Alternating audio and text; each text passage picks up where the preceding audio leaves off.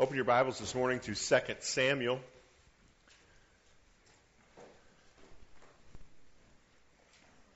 Page 263 in the blue Bible in front of you.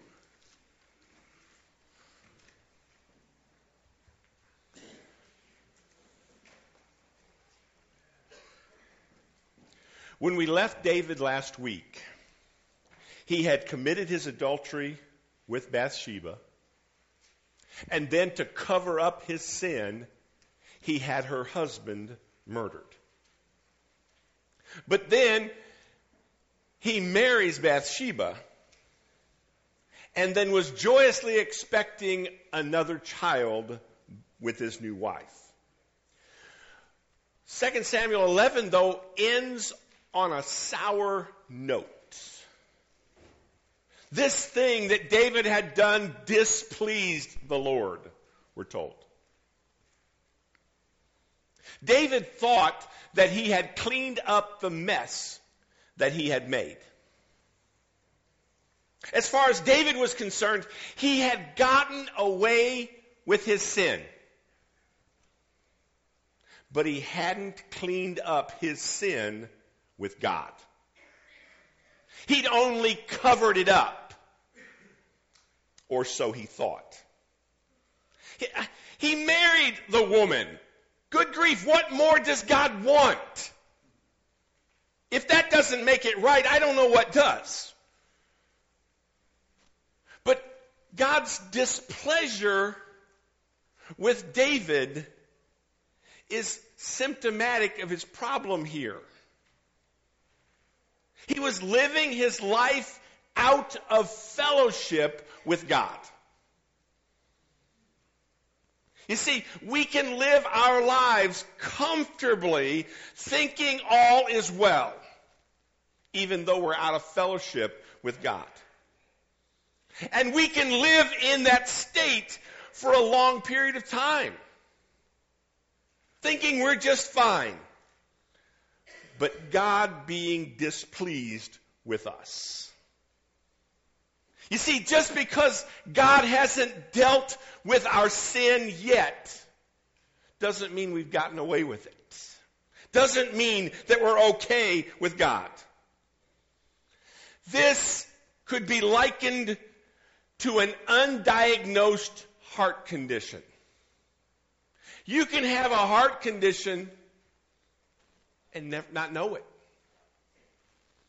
Thinking you're perfectly healthy. But when that heart attack hits you, you now know you've got a problem. David is about to have a heart attack. Follow along as I begin reading in the first verse, 2 Samuel chapter 12. The Lord sent Nathan to David. He came to David and said to him, there were two men in a certain city, the one rich, the other poor. The rich man had very many flocks and herds, but the poor man had nothing but one little ewe lamb, which he had bought. And he brought it up. It grew up with him and with his children.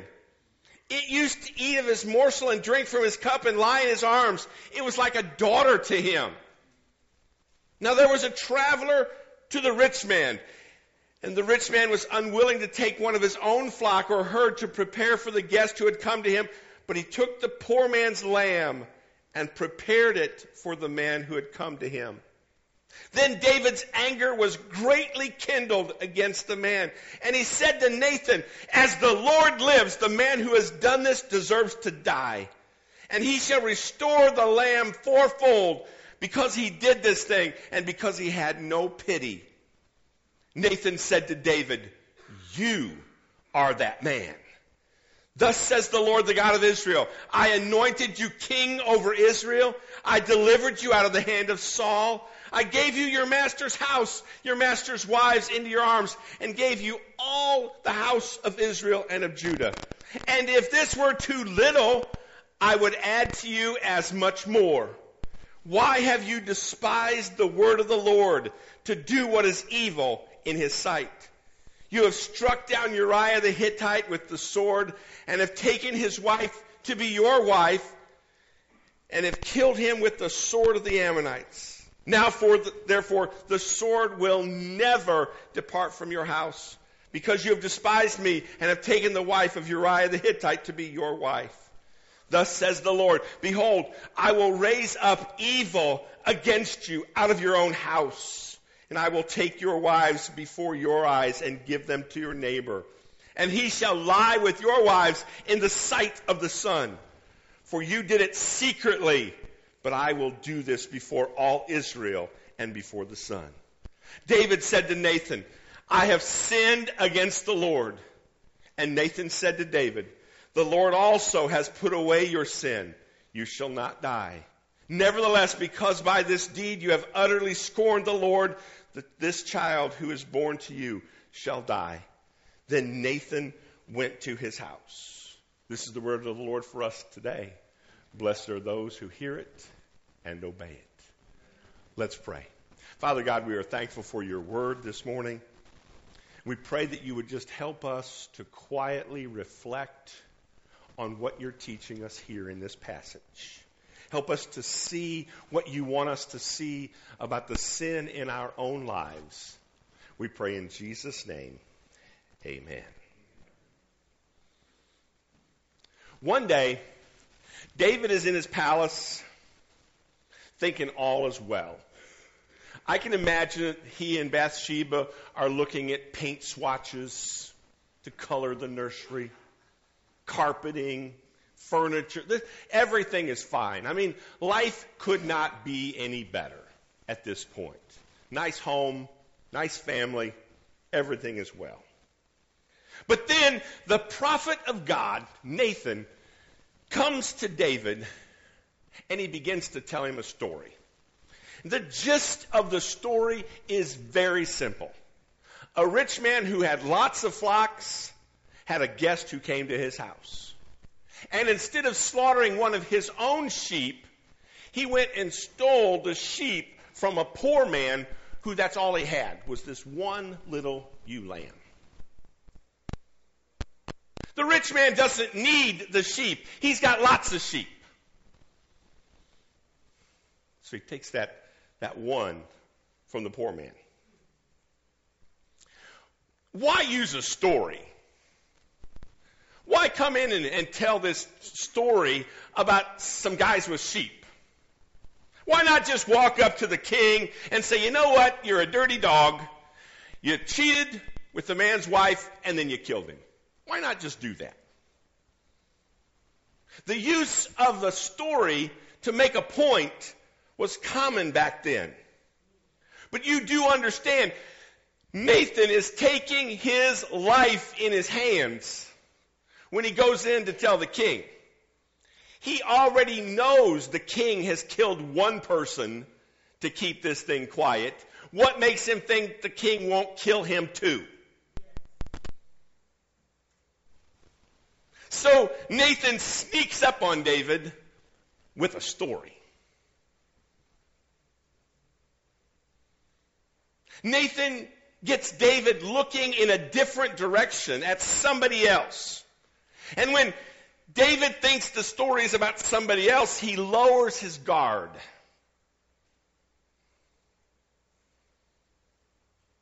Nathan says he stole that sheep, took that prized possession of this man. He raised it like a child. With David's reaction, he's furious. He's livid at this guy. David overreacts to this crime that he's just learned about. David even gets mad and says to Nathan, he ought to die because he had no pity on this guy who had only one sheep. Yeah, because David had all kinds of pity on Uriah, didn't he, before he killed him. You see, when we don't want to deal with sin in our own lives, we usually overreact to sin in other people's lives. David calls for the death penalty for the stealing of this lamb. Nowhere in the Old Testament is stealing a capital crime. But David said, I want this sheep stealer killed. Which, by the way, the law did call for the death penalty for adultery and for murder. You want a sheep stealer to be killed, but you want to get away with your sin. He's got the death penalty coming twice over. Oh, and by the way, I want him to make restitution fourfold before we kill him.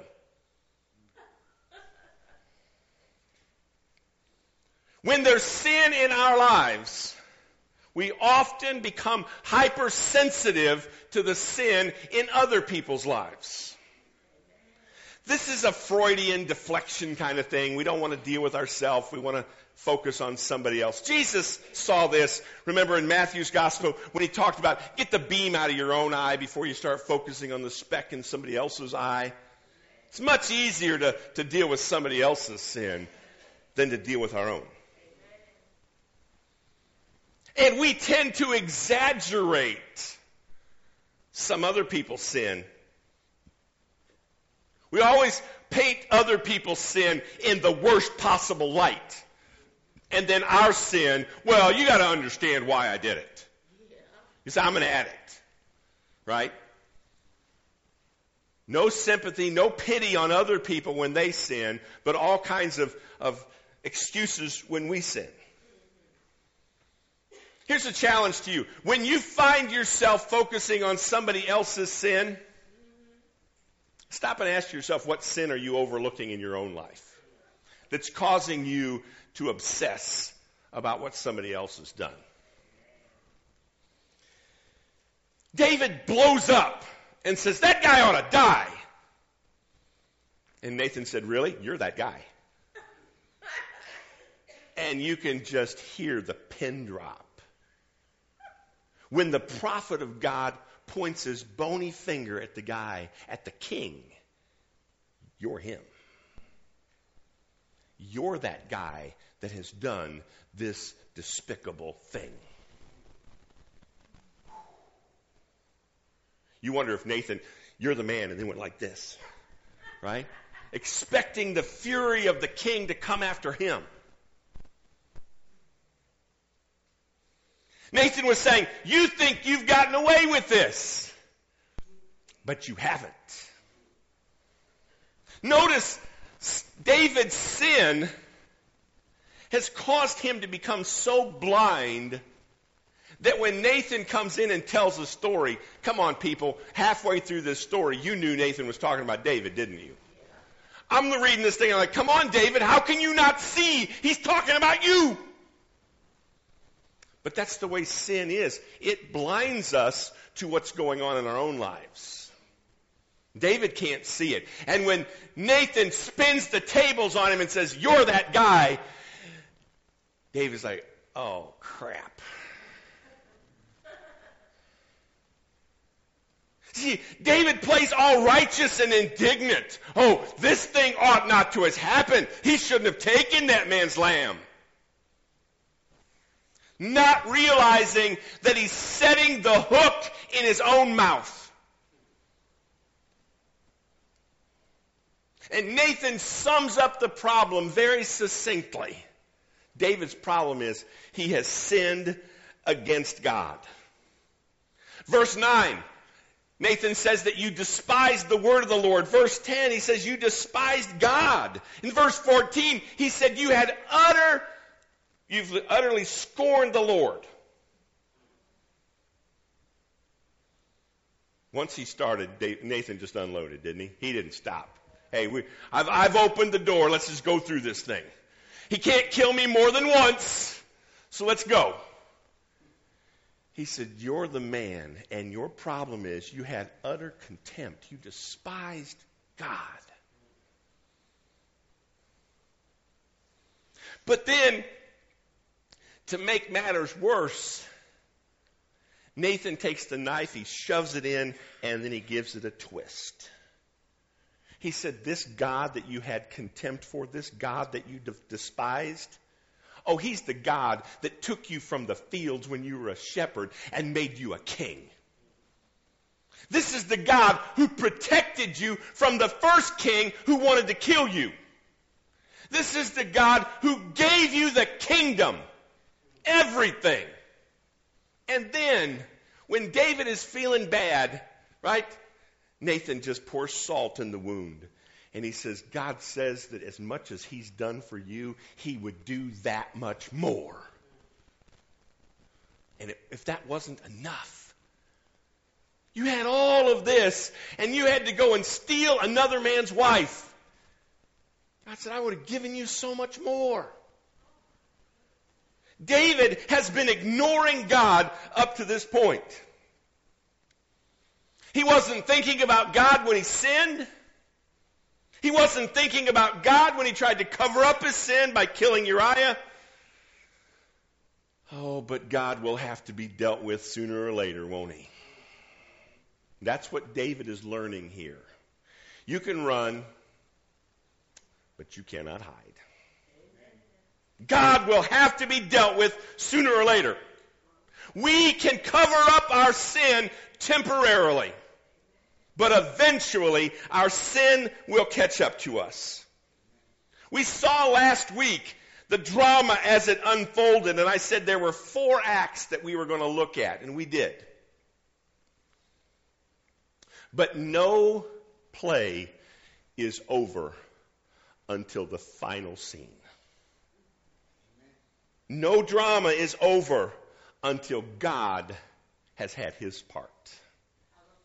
Many people today live as if the only acts that they will have in their life are the acts of this life. But even if you get through this life, keeping your sin covered, there's still one more act, isn't there? The act of where we stand before God and give an account. There's another scene to the drama of our lives. David now is having to face the God that he's been running away from. In this story, we see God is using this man, Nathan, the prophet, to hold David accountable. God often uses Nathans in our life to hold us accountable. People who come in and will shoot straight and tell us the truth about what we've been doing, what's going on in our life. I don't know about you, but I don't like Nathans.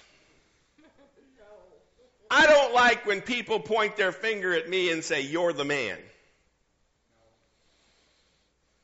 Now, many of us, we want to be a Nathan in other people's life. I want to go around condemning people and tell them that the sin that they've got going on in their life. That's fun, right? No. But we like doing it for some reason. Because usually when we play the role of Nathan, when we confront people with their sin, we're not doing it because we love them. We're not doing it because we're trying to help them. We do it with the wrong spirit, the wrong attitude. But God is expressing grace to David through this experience. Your first thought might be, how in the world is being confronted with your sin a grace of God? It's a grace of God because if God hadn't stepped in and had Nathan say something to him, David would have comfortably just kept on going. Believing that, hey, it's okay. Believing that he's gotten away with his sin. He would have kept on going, believing, oh, nobody's the wiser. But when our sin is exposed and it's out in the open, now we have to deal with it differently. No. We don't have to give up our sin just because it's exposed. You know what I'm talking about? Your sin's been exposed. My sin's been exposed in the past, but we kept going. Just having your sin exposed doesn't force you to stop. But at least it gives you an opportunity to stop. This is an opportunity God is giving him. Say, okay, you've not been paying attention to me. You've done what you wanted to do up to this point. Now, do you want to stop? Yes. This is a grace of God to give him that opportunity to stop. Let's reflect on what we've seen so far. Are you living your life today as if you will never be held accountable by God? As if you're going to be able just to skate through this life, skate into the next life, and never be held accountable for how you're living. Have you been convincing yourself that you're getting away with your sin? Have you tried? No, nobody knows. Nobody knows. We tell ourselves it's a secret sin. Are you convincing yourself that you're getting away with it because God hasn't judged it yet? Stop and look at all that God has done for you. Stop and look at all that God has done for you. This is the God that you're slapping in the face every time you choose to continue in sin. Our second text this morning is found in the book of Psalms, Psalm 51. It's on page 474 if you're using the blue Bible in front of you.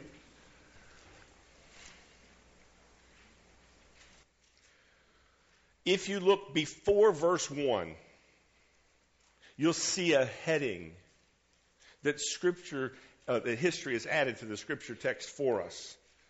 The heading for this Psalm 51 says, "A Psalm of David when Nathan the prophet went to him after he had gone in to Bathsheba."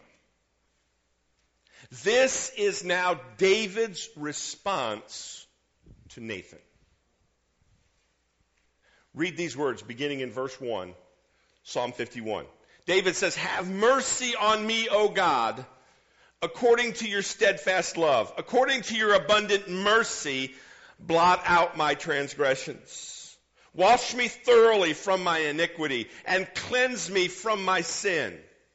For I know my transgressions, and my sin is ever before me. Against you, you only have I sinned and done what is evil in your sight, so that you may be justified in your words and blameless in your judgment. Behold, I was brought forth in iniquity, and in sin did my mother conceive me. Behold, you delight in truth in the inward being, and you teach me wisdom in the secret heart. Purge me with hyssop, and I shall be clean. Wash me, and I shall be whiter than snow. Let me hear joy and gladness. Let the bones that you have broken rejoice. Hide your face from my sins and blot out all my iniquities. Create in me a clean heart, O God, and renew a right spirit within me. Cast me not away from your presence, and take not your Holy Spirit from me. Restore to me the joy of your salvation, and uphold me with a willing spirit." Now drop down to verse 16. "For you will not delight in sacrifice, or I would give it. You will not be pleased with a burnt offering. The sacrifices of God are a broken spirit, a broken and contrite heart, O God, you will not despise." This also is the word of the Lord for us today. Blessed are those who receive it and obey it. We've been asking ourselves as we've been going through this David series, what did David get right? Understand, David has messed up horribly. But Psalm 51 is David getting it right. Why in our lives do we keep repeating the same sins again and again? Because we don't get it. Say what you want about David. He finally gets it. You see, in Psalm 51, David is showing us how to do it right once we've done it wrong. David does wrong by committing adultery with Bathsheba. And then he makes it worse by trying to cover it up with murder. But when he's confronted, he does do the right thing. Now, of course, it's a given. He shouldn't have done the wrong thing in the first place. That's a given. But once we have done wrong, the question is not, should I have done wrong? No, once we've done wrong, the question is, now what do I do to make this right? David does a number of things, a series of things in this psalm that shows us he's now getting it right. First thing that he does right that we want to take notice of, he gives up the fight. He's been trying desperately to cover up his sin. When Nathan comes in and says, buddy, you're that man, you're that guy that stole somebody else's sheep. You didn't need to do it, and you did it anyway. David immediately says, I have sinned against God. He gives up the fight. You understand that just because Nathan has confronted him doesn't mean he has to give up. You've had people stick their finger in your face and confront you with your sin. That didn't stop you, did it? Many people won't even acknowledge their sin. You show them receipts. You show them their fingerprints. You got their DNA. That wasn't me. I don't know how my fingerprints got there, but that wasn't me. Just because David is confronted doesn't mean he has to give up, but he does. He stops the fight. What was he supposed to say? Was that wrong? Was it wrong to take another man's wife and kill him? See, if somebody had told me that's wrong, I wouldn't have done it. But I got to plead ignorance here. No, he knew better. So he didn't even try to say he didn't know better. But notice, David doesn't even make any excuses for his sin. He doesn't blame anyone else for what he has done. Well, God, you got to understand. I mean, here's this beautiful woman out there taking a bath naked out there in public. I mean, what was I supposed to do? It's not my fault. She shouldn't have been out there like that. Or he could have blamed God. Hey, God, you didn't have to make her so beautiful.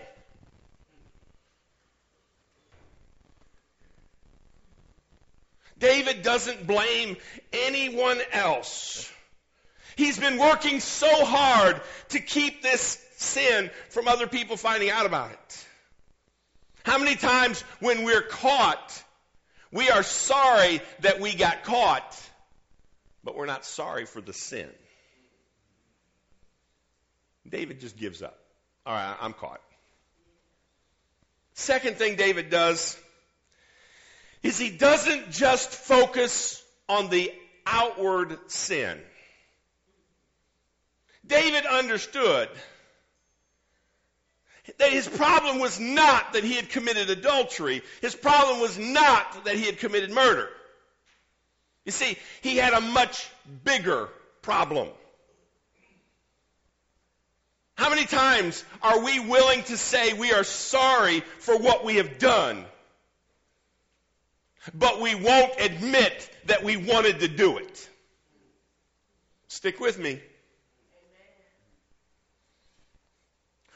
I'm sorry for what I said. I didn't mean to hurt you. How many times have you heard that one? How many times have you said that one? I didn't mean to hurt you. What? All that hurtful stuff was coming out of your mouth and you didn't mean to say it? What was your point of saying all that hurtful stuff if it wasn't that you were trying to hurt me? We'll often admit when we're caught to what we've done, to the facts, but we won't admit to what was going on underneath in our hearts.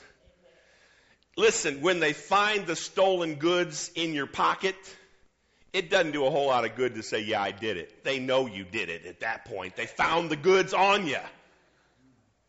We make that, well, that was my confession. No, it wasn't. You got caught. That's what you're sorry for.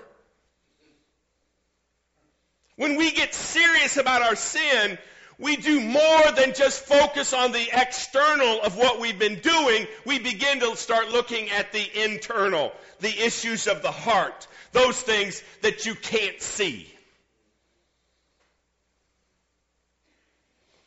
See, we often we want our sin to not be such a problem for us. Many times, we just want to manage it. We want to control our sin better. But David has moved beyond that thinking. His sin is exposed, and he has nowhere to hide. The third thing that we see that David does here that's so good is he begins to do the hard work of dealing with his inner heart problem. He starts talking about inner truth versus the outward hypocrisy. He was living a lie. And he said, God, you want an inner truth. You want us to be true on the inside and on the outside. Verse 10, he says, create in me a clean heart, O God. Renew a right spirit in me. You see, confession is more than just admitting we've done something wrong. Yes, admitting that we've done something wrong is better than denying it and hiding it.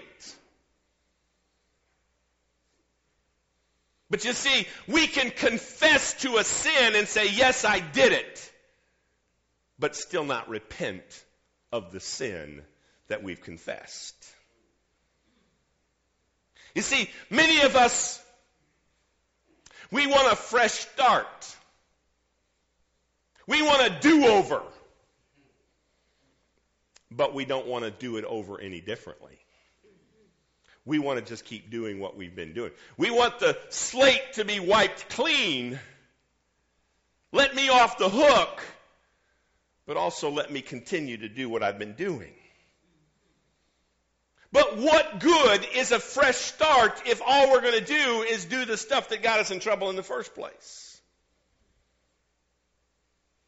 Look at verse 4, Psalm 51. David calls what he has done here evil. He said, I have done this evil in your sight. David does not minimize his sin at all.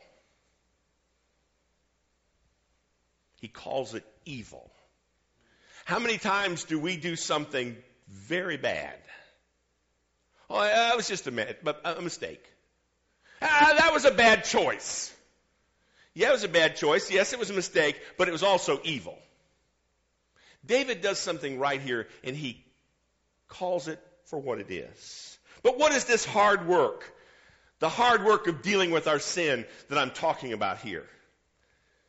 True repentance is more than just saying, I was wrong. Confessing our sin is not the same thing as repentance. Because confession is easy. Repentance is hard. You know why? Because talk is cheap. You ever been one of those people that, I'm sorry, I won't do that again. I promise I won't do that ever again. Before the day's over, you've done it again.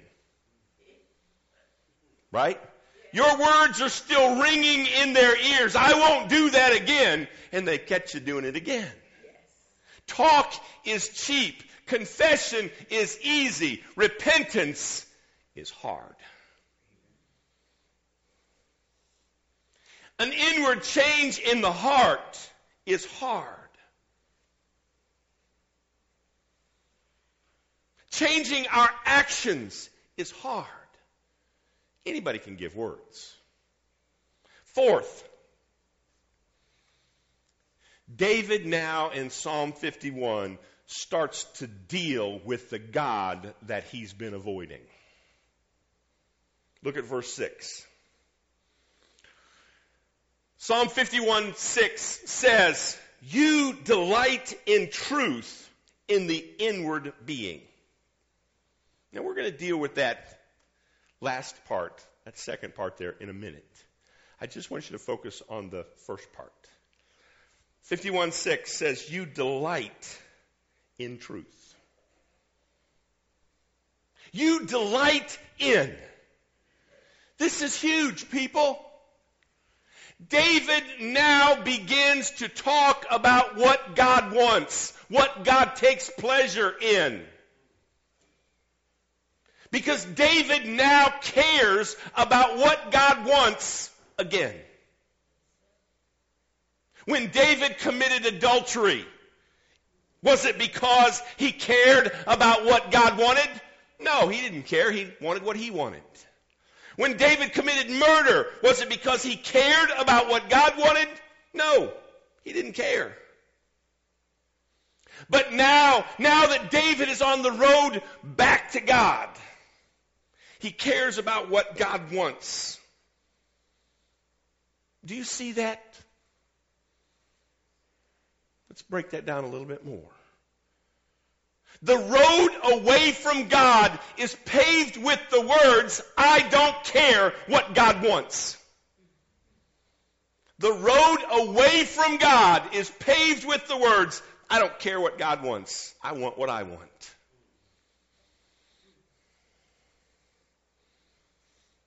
Nathan looked at David and he said, you despised the word of God. What word of God? The word of God that said, thou shalt not commit adultery. Thou shalt not commit murder. David said, what? I don't care.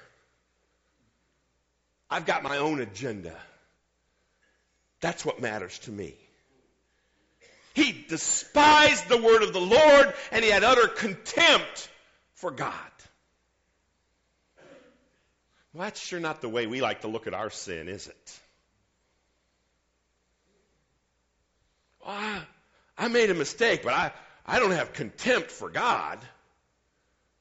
Okay. I did what God didn't want me to do, all right? But I didn't despise the word of the Lord. I just didn't do what God wanted. It's all semantics, isn't it? At that moment when we choose our sin, we're saying, God, I don't care what you want. But David is now on the road back.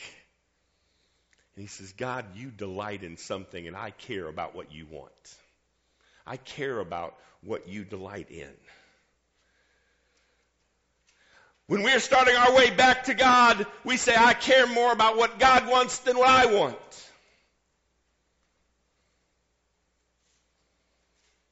Then look at verse 11.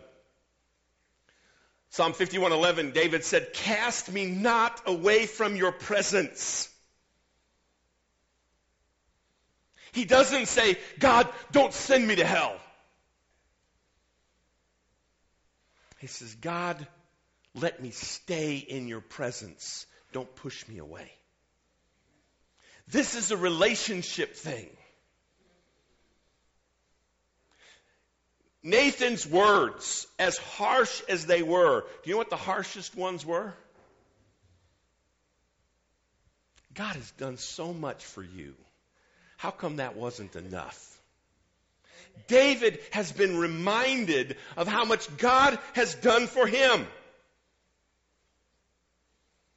He has forgotten where he came from. Nathan was saying, dude, you could be out there watching sheep even now. God took you away from that and gave you so much. But now that David is on the road back to God, he cares about what God wants. He says, don't cast me away from your presence. You see that? God gave him so much. It's not the stuff that he cares about now. It's the God who gave him that stuff. David now realizes, I don't want to lose the presence of God in my life. Amen. You see, Because of his sin, God had hidden his face from David. You ever had sin in your life and you go to pray and it just feels like your prayers fall flat? They don't even bounce off the ceiling because they don't even get that high. David, I think, was experiencing that disfellowship with God. And he's like, God, I want you back in my life. Look at verse 9. David says there, I want you to hide your face from my sin. Don't hide your face from me. Don't look at my sin, look at me. But let's put a finer point on this while we're here. People, our problem is not our actions. Our problem is our heart. For our actions spring from our heart. We do all these things, but I didn't mean it. We do all these things, but that's not me. Well, who is it if it's not you that's doing it? Our actions are a reflection of who we are. Our words are a reflection of what's in our heart. David is getting this. The solution to our problem is not to change our actions. The solution to our problem is to have a heart change. Because if our heart isn't changed, our actions will never change. Did you hear me? If our heart isn't changed, our actions will never change. Our solution then to the heart problem is to get our heart fixed. We focus on stopping the external sin rather than having God create a new heart in us. But if we're going to have a new heart, it's going to be more than just us saying, hey, let's do a do-over. Mulligan, give me another chance. That's not a new heart. Because if you're giving a fresh start with the same old heart, you're going to do the same old things. Nothing's going to change. Look at verse 7, Psalm 51:7. David says, purge me with hyssop. That's a branch that they would use to sprinkle the holy water with. He said, purge me with hyssop and I shall be clean. Wash me and I shall be whiter than snow. Only God can wash us from our sin. Only God can do that cleansing. We can't. Look at verse 1, Psalm 51:1. Have mercy on me, O God, according to your steadfast love. According to your abundant mercy, blot out my transgressions. Wash me thoroughly from my iniquity and cleanse me from my sin. David does something here that I don't do. You probably don't either. He appeals to God for mercy because of God's merciful heart. According to your loving kindness, according to your mercy, that wouldn't be me. That probably wouldn't be you. See, I'd go to God and say, okay, God, I screwed up big time. I'll give you that one. Busted. I was wrong. But don't forget, I'm the guy that killed Goliath, all right? I'm just saying. When nobody else would go out there and kill that guy, I did. So, you know what? Let's call it even. All right? You know what? One hand washes the other. You owe me. All right, I shouldn't have done it. Let's just call it even. David does not appeal to anything in himself. He has gone out on numerous battles for God and risked his life time and time again. And he doesn't say, God, forgive me because of all the good stuff I've done for you. He said, God, the only thing I've got to stand on is your mercy and your grace. That's it. There's nothing that we can do to effectively deal with sin on our own. Our only hope is for God's mercy. Now understand, God's mercy does not mean that he doesn't take our sins seriously. The text, the way it's written, doesn't do justice for what David went through. Nathan says, you're a dirty dog, you shouldn't have done this. And David said, I've sinned. And Nathan says, you're forgiven. And when you read it, bang, bang, bang, it seems like, well, that was easy. No. Psalm 51 shows us that David did not get off easy. And he understood how serious God was taking his sin. God's wonderful mercy doesn't mean that God doesn't take our sins seriously.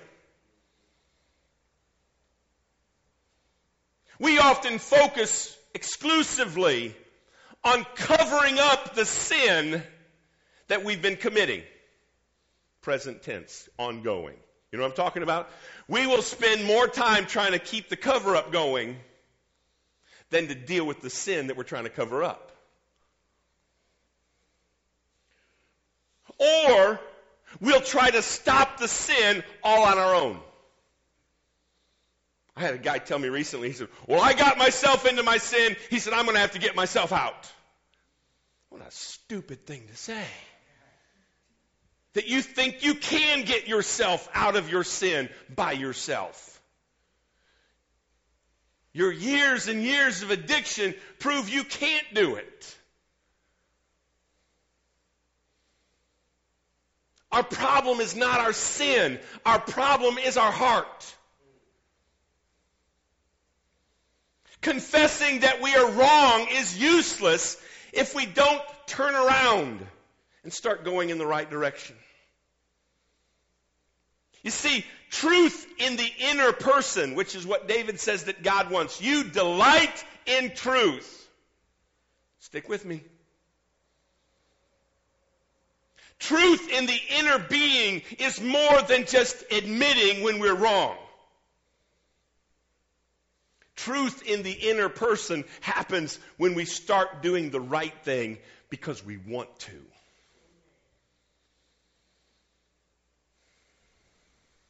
When we desire what God desires. We don't just pretend on the outside to want it. Why does David say in verse 2, wash me? Because he knows, number one, he needs to be washed, and he knows, number two, he can't do it. Can you feel the change that's coming over David? Instead of trying to cover up his sin, he says, God, I need cleansing. You see, it's like the end of a hot, sweaty day when you've been working outside and you're filthy from head to toe. And you can't wait to finish, not because you want the job done. You can't wait to finish because, man, I got to go take a shower. I'm filthy. And when you finally put the last tool back in the shed, when you're finally done, right? You go take a shower not because mom says, you better go take a bath. You take a shower because you want to be clean. You don't want to be dirty anymore. The same is true with David. He wants to be clean. He's tired of his sin and the unclean feeling that goes with it. Before, David was working so hard to cover his sin at any cost. Now he's brokenhearted. He's brokenhearted over his sin. And he longs for God's mercy. Think about your sin that you've been committing lately. That sin that you've been trying to cover up. Are you sick of it yet?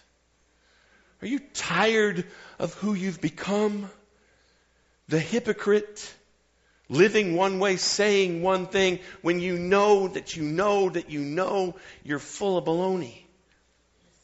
You're covering it up, praying to God that nobody finds out what you've been doing. Think about your sin and how you have been trying to deal with it.